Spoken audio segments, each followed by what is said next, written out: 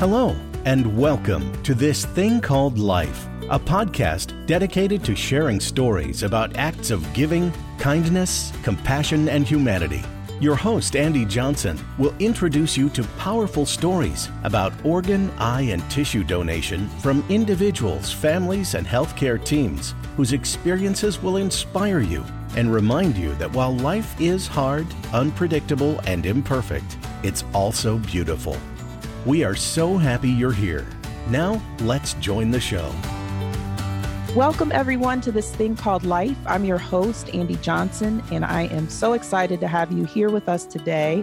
And I hope everyone is staying safe and healthy and hopefully enjoying some sunshine now that we've kind of gotten past Snowmageddon, but also just keeping the folks in Texas, the great state of Texas, in our thoughts and prayers as, they are beginning the recovery from the devastation of those snowstorms. So just thinking about everyone in Texas at this time.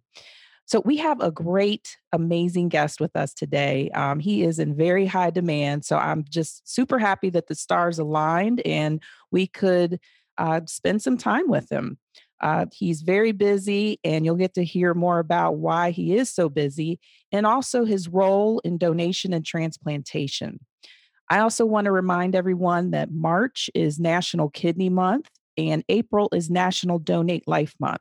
So this is a great time just to listen and learn more about donation. You can always check out our past episodes of This Thing Called Life. There's a lot of great information in those episodes, and subscribe. And you can find us on any platform that you would find a podcast. So look for those.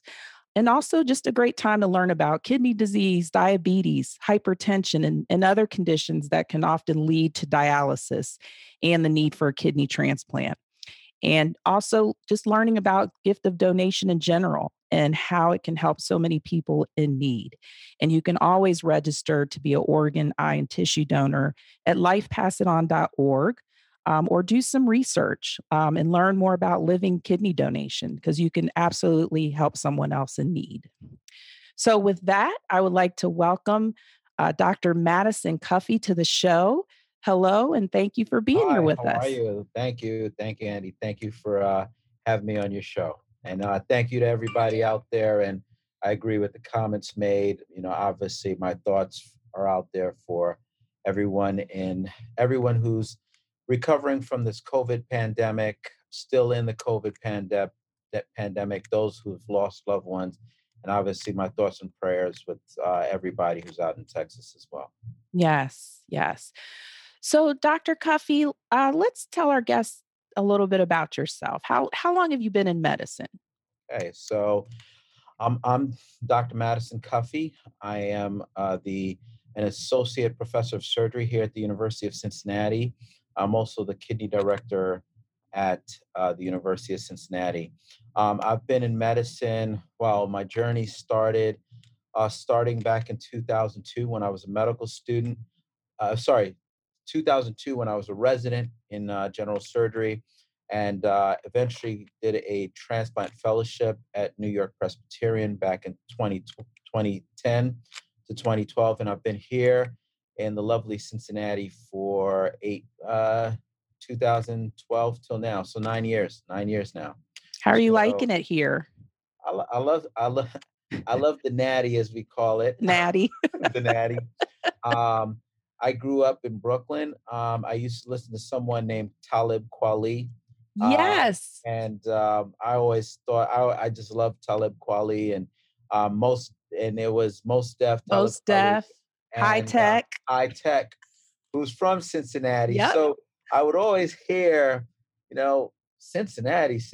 So it's great to be here. It's been wonderful being here. Well, good.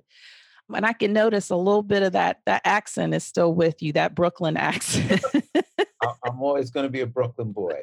Boogie down Brooklyn. Well, they say boogie down the Bronx. Boogie down Bronx. That's right. Look, I messed that all up. But yeah, it's okay. Boogie down Bronx. So how did you choose transplant as your specialty? Well, this goes back a long time ago. My journey in transplant started when I was 14 years old.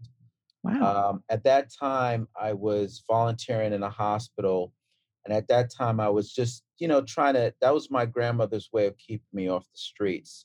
So I was involved in a lot of activities, but one of them, I volunteered in a hospital and I happened to be cleaning instruments where we'd autoclave them. You get the surgical instruments.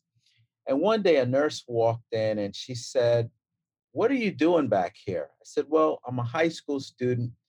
I'm just trying to stay off the street." And she goes, "Listen, come into this room. There's a doctor doing a kidney transplant, and in room whatever it was, room 17 for Wow. but it was just a room." So I walk in there and I'm stressed out. Don't touch this, don't touch that. But I watched them perform this kidney transplant. Fast forward 2 years from that, a year from that point, I ended up doing summer research in a lab, and it happened to be in this transplant surgeon's lab. So I, Wow. I feel this was a divine intervention. He sort of brainwashed me into believing that transplant was everything. And then I walked out, from the age of 14, 15, saying, I want to be a transplant surgeon. Wow. And my family was not involved in medicine. They had no clue. They even to this day they have no clue what a transplant surgeon does. They just figure it sounds important. I don't know what you do. It just sounds important. So that's where it started. It all started from, and fortunately, I was mentored by that same transplant surgeon who happened to be African American, and that was all she wrote. That was all. Wow. Wow. That is a really interesting path to where you've arrived. I know, I know. So, growing up, obviously you're African American. Let's talk a bit about did your family talk about being an organ donor? Were there myths or misconceptions that your family may have had about donation? Yeah. So I could talk about this from both sides. The donation side, and of course from an access side, access to transplantation. So my family, I was born in the Caribbean. I didn't grow up with my parents. I grew up with my great aunt who lived here in the US. I left my parents on the island of Dominica after a hurricane destroyed the island. So Wow. I grew up with my great aunt. And I will tell you that growing up, there was never this idea of donation. In fact, many of my family probably have seen it, but again, there's a lot of misconceptions. And I've talked to my cousins sometimes about it. One common misconception, and I've heard this when I was growing up, is that, well, if you're an organ donor, are they really going to take care of you in the hospital? And that's always a subtle joke, right? Mhm. Organ donor, you're going to come in and the Right. medical community won't do what needs to be done. So organ donation was not really talked about much in our family. It was always seen as a taboo. Mhm. This is not something you do just to do.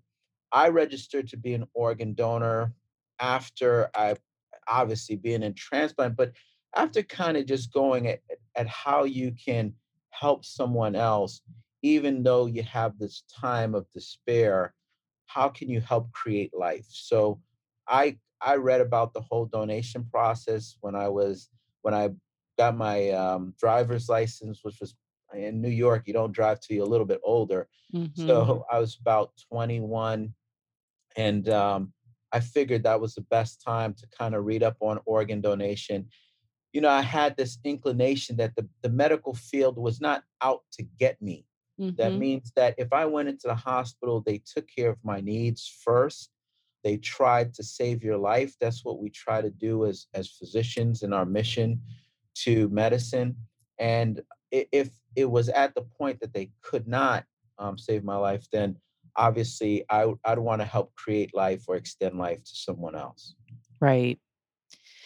There's so many people though out there, and I think we're, that's this distrust has been just a constant in a lot of individuals' minds. And I think now we're seeing it kind of coming back up again as we're talking about this vaccination for COVID-19. And just there's a lot of hesitancy, again, a lot of distrust.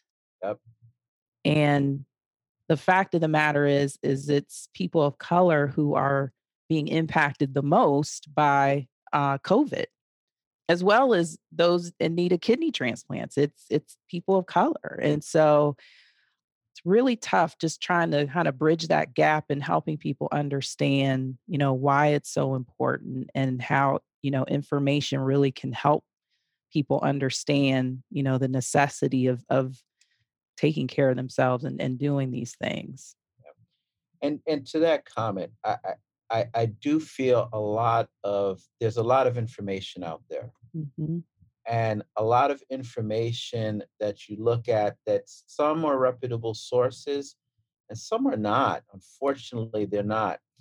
I think one of the issues, and this is one of the things that I've always believed, that's why you always need diversity in everything, because I think there's to address the concerns of the people who feel like, listen, I don't believe this information, is who's passing on the information. Hmm. I had the same issue with my family. I got called by my sister who said, "Hey, listen, are you quacking like a duck yet?" And I said, "What do you mean?" She said, "You got the COVID vaccine. Are you growing anything? Are Give a you third eye. are you growing a third eye or something? What's going on?" And I said, "Well, you have the most." I said, "Listen, Dr. Anthony Fauci is probably one of the most respected physicians in the country with regards to this information." And her point was, I don't really care what Dr. Fauci says. I want Mm. to hear it from you. And it made me realize, yes, she's my sister. Mhm. Maybe she values my opinion. I'm no Dr. Fauci by any means. But but it made me realize, when you Yeah. look at these disparities in this information, it's who passes on the information. And when Mhm. you look at, especially amongst our communities, especially with regards to COVID, it's reaching out there and passing on information that is helpful. Yes, our communities are impacted the most. Our communities, I'm from Brooklyn. I go back to Brooklyn a lot. You read about the COVID vaccines in New York. Well, where's the greatest? They have the most trouble in the African American communities getting people vaccinated, because many people just, again, historically, Tuskegee, lack of care, distrust in the medical process. You could talk about kidney transplantation and people being on dialysis for so long and not being given the opportunity for the access to transplantation. And all of these come back into play. And eventually people just distrust the whole system. So Right. obviously, for those listening, I had the COVID vaccine. I'm doing well. It's been very impactful to our communities, and I do recommend it to everyone. I Mhm. know there are certain concerns, and to just to go back to those who are thinking or considering this organ donation process, it's very serious. There's over 100,000 people waiting on the waiting list as we speak. Mhm. um, and when you look at the actual statistics, there's, I think, 22 patients die per day waiting for an organ transplant. Yes. This is something we can do to help everyone. And it's not a matter of you're going to go to the hospital and they're going to look at your ID and say, "Oh, they're an organ donor. Just let them, we're just going to wait for their organs." That does not happen. And Right. obviously, our local organ procurement organization does a great job in talking to families and guiding them through the process as well. Well, thank you. So, so are you kidney only? Is that your specialty? Well, I do all the organs. Okay. However, my focus lately has just been primarily on kidney transplant, although I do all the organs. Okay. I do dialysis access as well. Okay. But but but kidney transplant will always be sort of deeply rooted to me for a lot of different reasons. Mm-hmm. Issue number one, if you look at the amount of individuals who are African American who develop kidney disease, it's rampant in our communities. Diabetes, hypertension, obesity is rampant in the African American community. And that's what attracts me there.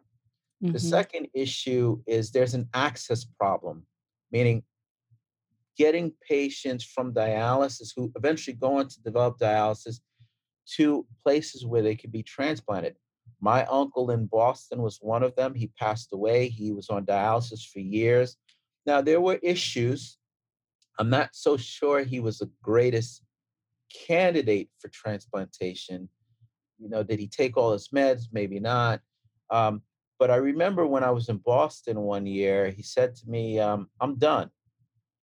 I'm done. I'm tired of dialysis.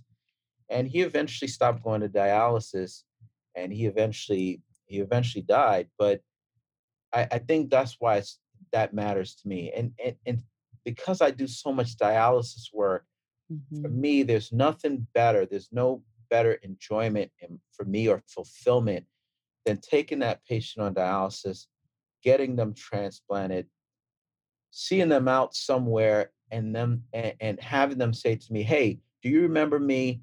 And I say, "I have no clue really who you are, but but but them just saying, "Hey, thank you. I'm off dialysis," or someone just saying, "Hey," I mean, there was a barber the other day in Newport, and someone came to me in a hospital and said, "Do you know this guy?" And I said, "Yeah, I have an idea who he is." And he said, "Listen, he told me to tell you thanks." And those are the things I appreciate Wow. most. Yeah, I interviewed a guest a few weeks ago, and I was actually kind of previewing that I would be interviewing you, and then as we started talking, she said, "He actually did my kidney transplant." So Oh, so you're wow. very well known, Thank you. which Thank is a good thing, Which is you a good know? thing. Yeah, yeah. How many transplants would you say you perform over a month's time? Wow. Over a year, I perform about 70, so about six a month. Okay, About okay. 6 a month. Obviously, we have two programs that does kidney transplant here in Cincinnati. There's a University of Cincinnati that does anywhere from 150 to 170 kidneys a Mhm. year. Then you also have the Price Hospital, which does anywhere from about 50 to 60 kidney transplants a year. So in the city of Cincinnati, we're all one group, one Right. big. So we do approximately 200 kidney transplants in the region. Okay. Now it's I know that that's how Cincinnati operates as one group. Is that kind of the standard in other cities? No, different. Every place is different. Okay. Every city is different. I came from, again, I hate to bring up New York. Some people are like, oh, he always talks New York, but in New York, there's one, two, three, four, five, about five or six man, maybe even seven or eight kidney transplant programs, all within the city, each with different surgeons. So here in Cincinnati is a unique situation. Okay. Okay. So what has transplant been like during the pandemic? Oh, I will tell you, let's debunk a few myths there. Okay. Because one patient brought it up to me and said, Dr. Cuffey, yeah, you're a busy guy. I know you were busy during COVID. All those donors. Well, the reality is that we did not utilize any donors who were COVID positive at the time of the pandemic. Right. With that said, we were still doing kidney transplants and liver transplants, pancreas transplants during that time frame. When an organ came up, we took the advantage to do the transplant, and actually we did it very safe during the pandemic. So meaning that patients came into the hospital, we checked them for COVID, we transplanted them, we made sure that we had them isolated, we minimized our teams that were rounding on them every day. And they made it out of here, and the majority of them made it out of here without ever contracting COVID. There was a Mm-hmm. lot of myths, right? You go to the hospital, you're going to get COVID. Well, we did the transplants, and many people got transplanted. From a That's great. from a surgeon side, though, I think what was hard for me, and this is something that I struggle with, in transplantation, we create life. Mm. And at the time of the pandemic, there were so many people affected that did not make it. And I think it's still surreal to me a little bit that Mm-hmm. while one thing was going on, you were out there trying to work to still continue to create and extend life. But it does come at a, that internal conflict that, listen, wow, there's, Yeah. I mean, the latest number is greater than 500,000 people. It's tough. It was tough as well. But, for the patients on the list who could be transplanted, I'm glad that we were able to still transplant them. Yes. Yes. Do you also facilitate living kidney donation? You Yes, I do. Okay. In fact, I will tell to everyone on this who's listening to this podcast, I always tell patients when they walk into my office, the best thing, the best the optimal treatment for end stage renal disease is a living donor kidney transplant. Mhm. And there's a lot of reasons why I say that. Number one is these kidneys on average last about 15 to 20 years. You don't have to wait on a list to be transplanted. And the third is the quality of a living donor kidney is very good. We're not Mhm. going to, we do our whole screening process here at UC at the Christ Hospital is to ensure that, you're healthy and you're otherwise fine and able to donate without any risks affected with the donation process itself. So living donor kidney to me, if anyone walks in the office, I tell them it's like me walking into my financial person's office. I hope they tell me diversify my portfolio, Right. try to save money, cost cutting. If someone walks in with ESRD and I see them for the first time and we're talking about transplantation, the best that they can do, is to look for a living donor kidney, a living donor, to try to get a living donor kidney transplant. And you know that you bring up an excellent point. And one of the things that I've just come to observe during my time at Life Center is the tendency is that a lot of times people of color don't want to talk about it. They want to just kind of keep the fact that they need this to themselves.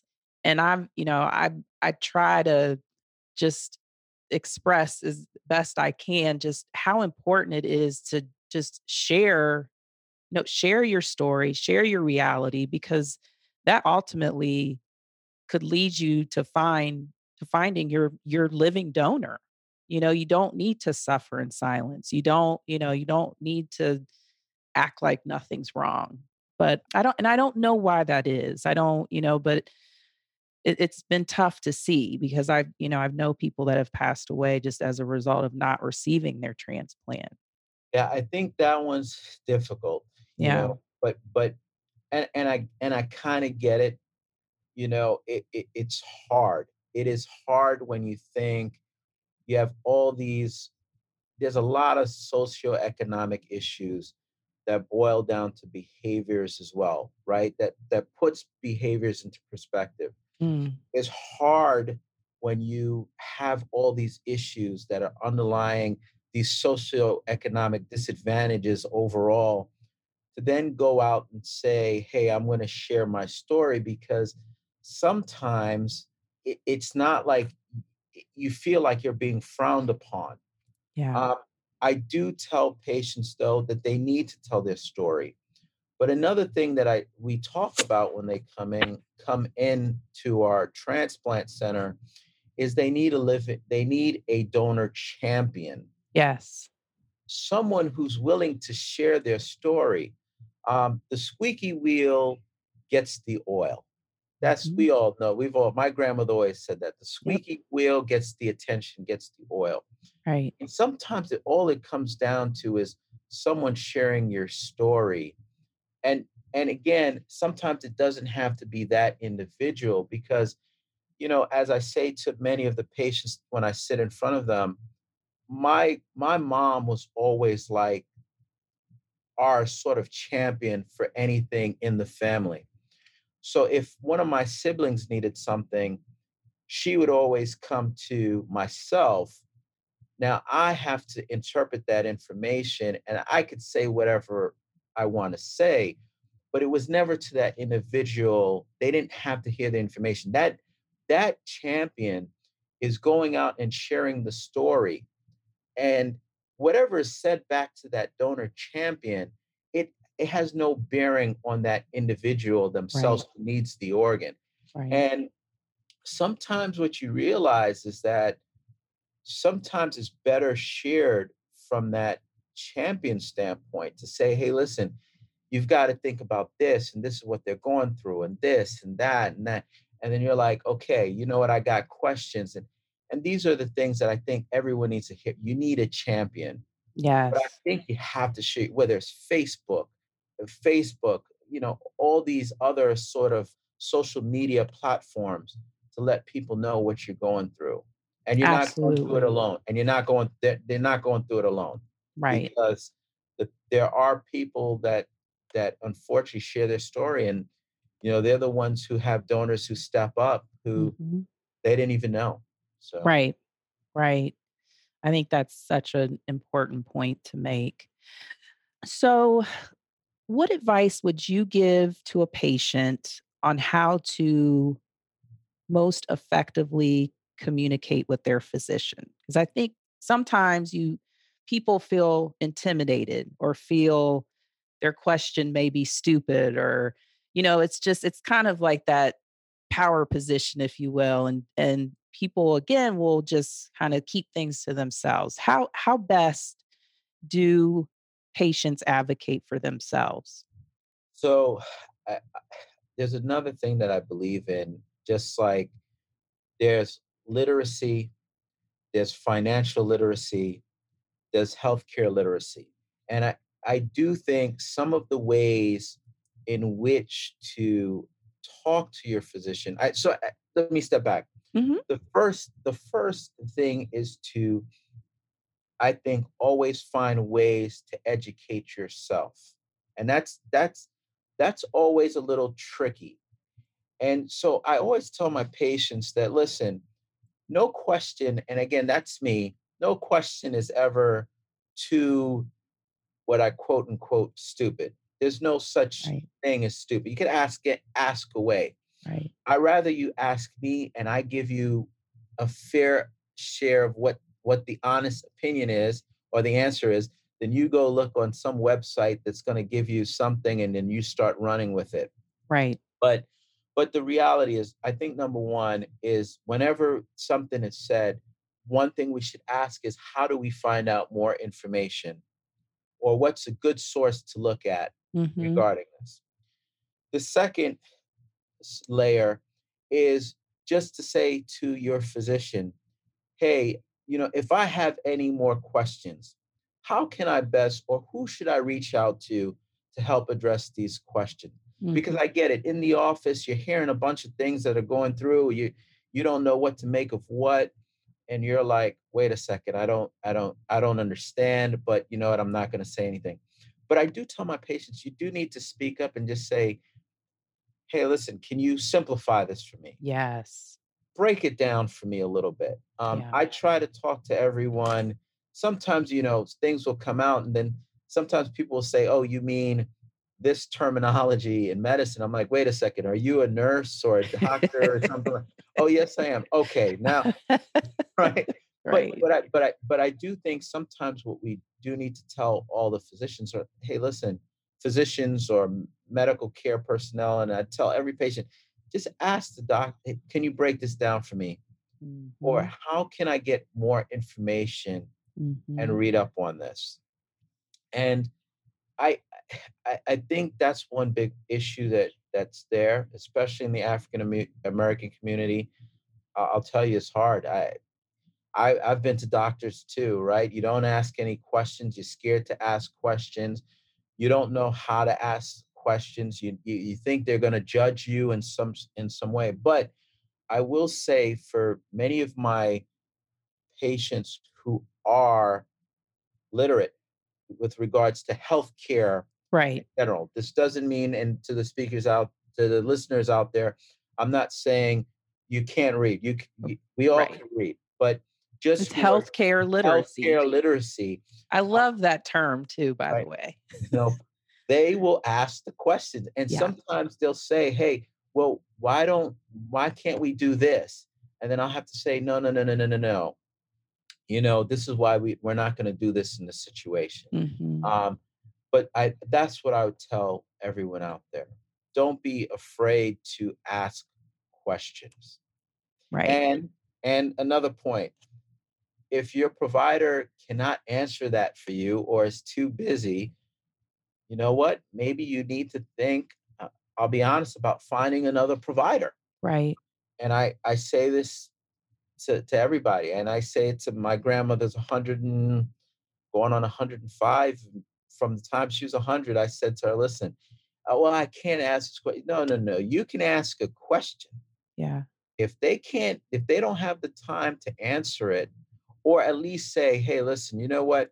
I'm going to call you and answer these questions. Right. Maybe you need to find a different provider. Right. And Um, that's okay. and that's okay. And Yeah. that's okay. Yeah. That's great. What's most rewarding for you in the work that you do? Wow. I think every day to see someone transplanted, probably the most rewarding. Hmm. But I will say something else. That one is the most rewarding because that happens the majority of times. I think the most rewarding is when someone walks into my office who feels like, listen, their life is over. They've got hit with this diagnosis of kidney disease or ESRD, end stage renal disease. They walk into my office for an access or some sort of creation, some sort of dialysis modality, and I could talk to them about transplant. And then months down the line, they walk in for a kidney transplant evaluation and they get transplanted. That is the most rewarding because I Mm. think you took someone who was in despair and you've transplanted them. But that's not the only feeling that makes me feel good. It's when they finally reach out to me and I get letters and cards from people who'll say, hey, listen, John, as you know, John was transplanted months ago, and they show themselves fishing or doing something that matters to them, or Yeah. being, I had one of someone I transplanted last year who his daughter was his donor, and he Oh, walked her down the aisle during the yes. wedding, and that to me is the most rewarding to see them together. I mean, I kept the card and I said, "Wow, this is the most rewarding thing to me." And I think giving the gift of life for anyone who gives the gift of life, and me being able to participate in them giving the gift of life and seeing the after effects, and just someone living on a standard normal life is Hmm. what brings me the most reward. So when you're having a tough day, do you bring out those notes and photos just to kind of remind you, get you back? Yeah, I'll tell you, sometimes, not every transplant goes 100% smoothly Yeah. sometimes, and that doesn't mean anything bad happens, but Right. sometimes you have your days Right. where, it's tough. Transplant is a demanding field. You're doing these transplants, you're helping out everyone. Someone comes in because they have maybe a rejection or something like that. But it's at those moments where somebody says, sometimes it's my own patients. I was rounding one day and somebody just said to me, Doc, don't let them change you. Don't let them change you. You're a good guy. I could see it. And Mm, it was something that my grandmother used to always say to me when I had a tough time. Baseball, baseball game doesn't go well. You're trying to get angry. And she said, listen, don't get upset. Don't let them change you. Just be who you are. Be who mhm. you are. And a patient said that to me just last week. Again, just tough weeks. Yeah, Everyone's pulling you every way, trying to get you to do this, that. You can't be 100 places at the same time. And he said, Doc, don't change who you are. So it's those moments that I do look back at those cards, listen to patients. And honestly, sometimes you gain a lot from just talking to people, just hearing yes. stories and just saying, wow, this is what this person's been through and this is what they're going through. Yes, I think it just goes back to that whole idea of just the importance of relationship and connecting with people on so many different levels. Just as you were talking earlier about looking for a living kidney donor, and kind of extending yourself or, identifying that person who can be your champion, be your voice. Again, it's relationship, it's community. And I think what you're saying speaks perfectly to that. Yeah, it's just all a relationship. And it's a relationship for me too. The patients that know me well, even when it's a tough day, they'll say, hey, kid from Brooklyn doesn't put their head down. That's right.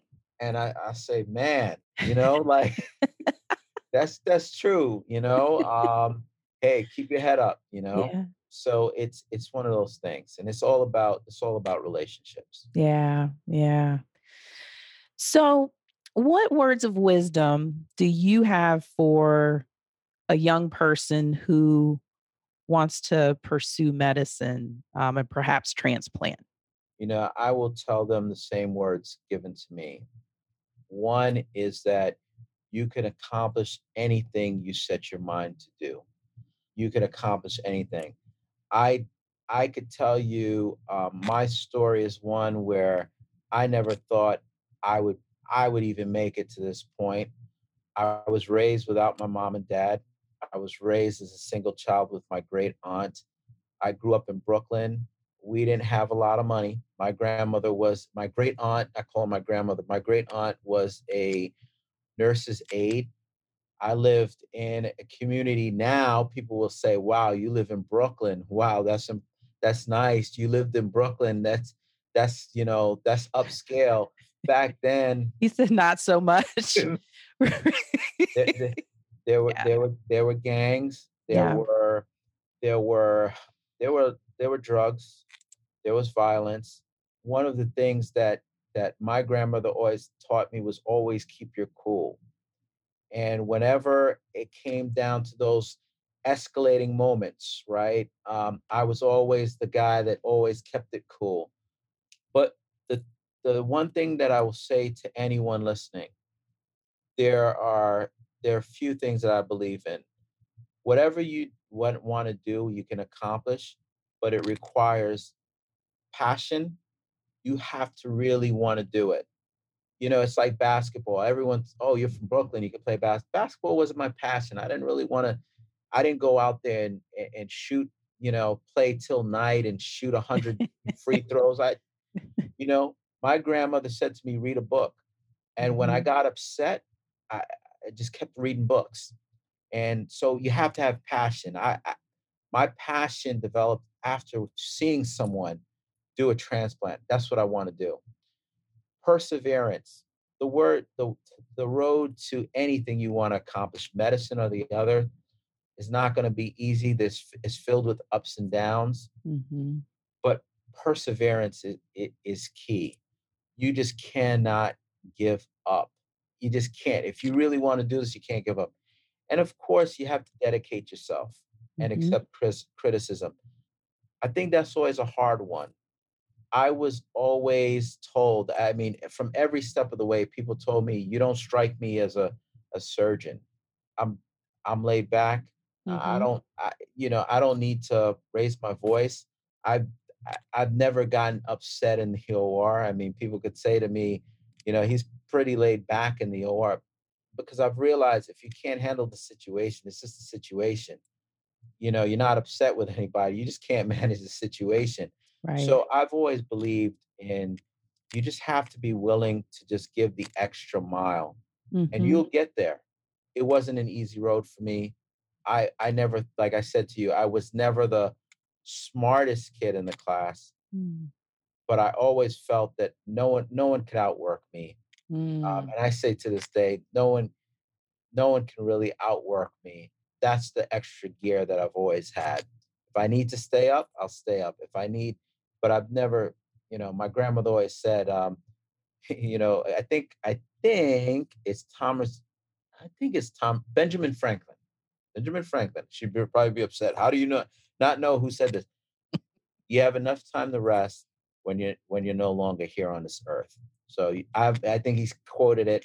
I have enough time to sleep when I die. Yeah. But you just got to take every day, every moment and make it count.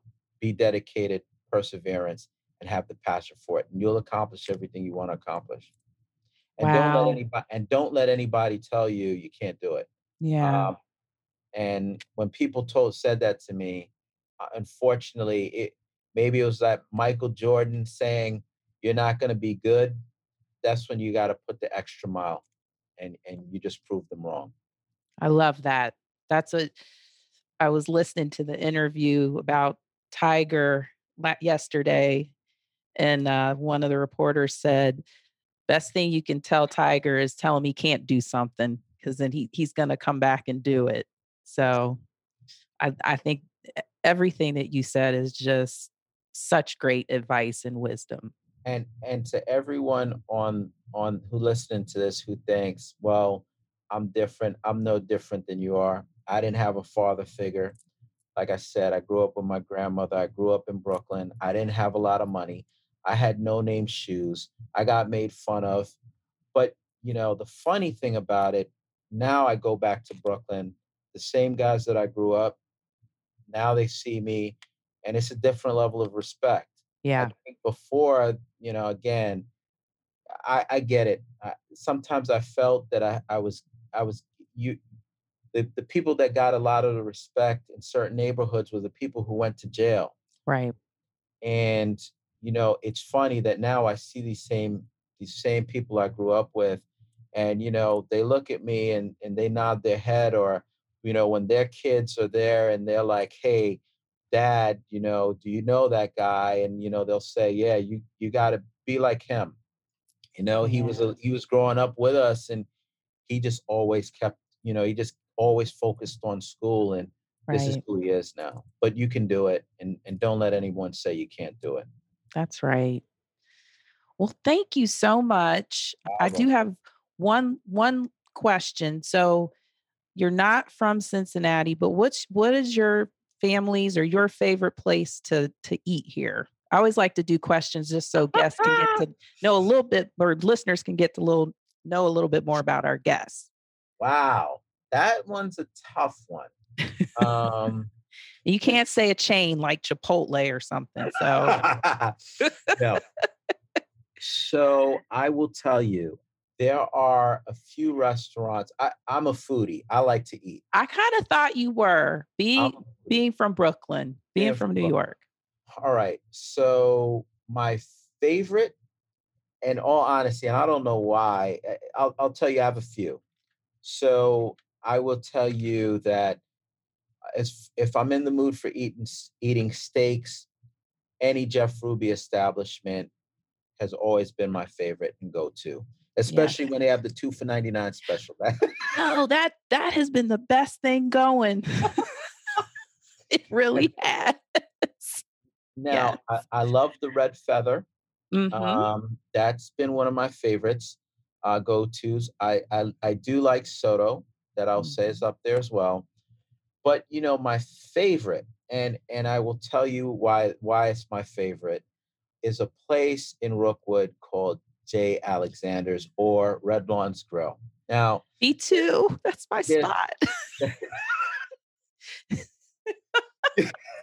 You know it's bad when the staff, they know you by name they and know you by name, yeah.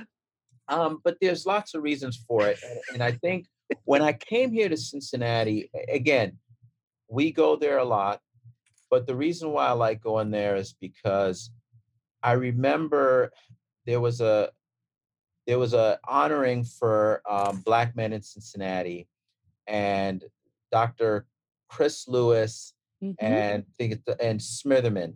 Mm-hmm. I think I don't not the Smitherman who's a council member, his brother. Um, Oh, okay. I want to say his name.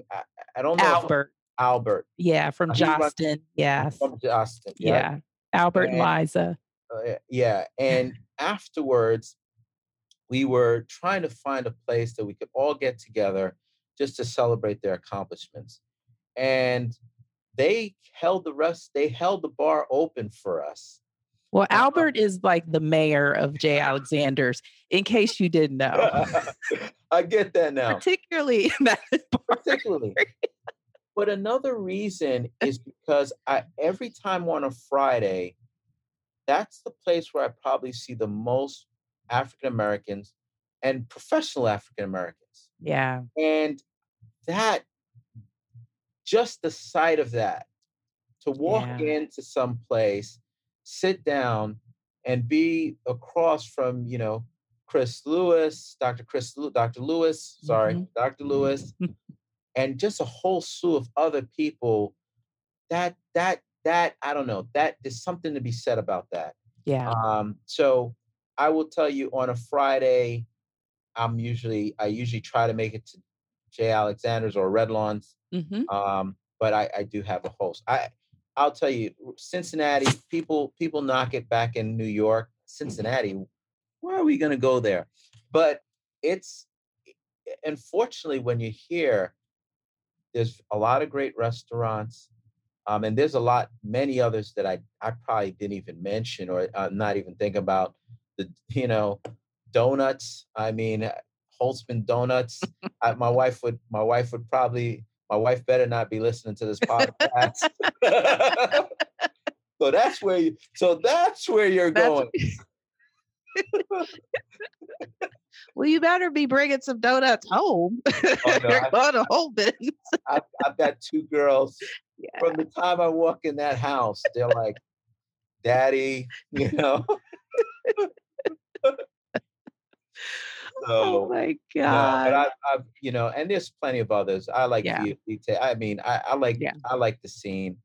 So, Dr. Cuffey, thank you again for sitting down with me and talking just about all things transplant, kidney, good food, all of it. I appreciate it. A couple of my takeaways from our talk today is, that sound advice from your grandmother. Don't let anyone change you, and keep your cool. And also, just whatever it is that you're pursuing, you have to be passionate about it. You have to persevere. You need to read and learn about it, and be dedicated and accept criticism. And also, don't let anyone tell you you can't do it. And so I think all of those are just such wise words coming from someone who has walked that walk, and just you've accomplished so much. You really have. And just for everyone out there, we're always accomplishing, right? We're always trying to accomplish more. And honestly, sometimes it's funny that I'm saying these things, but then I listen to you say it, and I'm like, yeah, don't let anybody tell you. So I I do appreciate the time. I Thank do you. appreciate taking the time to talk to you today, Andy. And Thank obviously, you. as always, keep spreading the word, keep sharing the message, We and will. um and keep on keeping on, as my grandmother used to That's say. right. Yes. Yes. As long as your feet hit the floor, you just keep on keeping on. That's what my grandmother would You know, say. that's So maybe it's just an old people it saying. is. It is. So, well, thank you. And so, as I close today, I just want to remind everyone there are 107,910 men, women, and children in need of life saving organ transplants in our country today. So, what can you do to help? You can register to be an organ, eye, and tissue donor, Or you can consider being a living kidney donor because the vast majority of those men, women, and children are in need of a life-saving kidney transplant. And you can also be a donor champion for someone in need of a transplant. So there's always something there that we can do to help other people. I want to thank you so much for listening. Please be kind to yourself and to others. Thank you. Thank you. This episode is brought to you by LifeCenter. You have the potential to help save and enhance the lives of others, those who suffer from chronic illness or the effects of traumatic events. Statistics have shown that a new name is added to the national waiting list every 10 minutes. You have the opportunity to help others and save lives. You have the power to donate life. By designating your decision to become a donor, you have the opportunity to change the lives of many and save up to 8 lives. Ohio, Kentucky, and Indiana say yes to donation by registering to become an organ, eye, or tissue donor today. Go to lifepassidon.org for more information. Thanks to LifeCenter for their continued support.